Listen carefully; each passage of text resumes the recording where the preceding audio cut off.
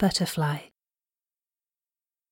In the cocoon that is made from a memory of your loving, warm embrace, I rest my hairless head upon weakened knees and wipe tears from my lashless face. There is light here, all around me, below me, behind me. It soothes me, makes me strong. It feeds my soul with all it needs to keep my weary body keeping on.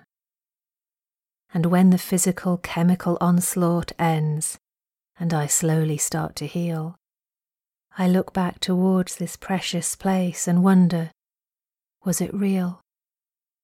But then I remember the love that was there. This well within won't run dry. My transformation is not yet complete, but I have somehow learned to fly.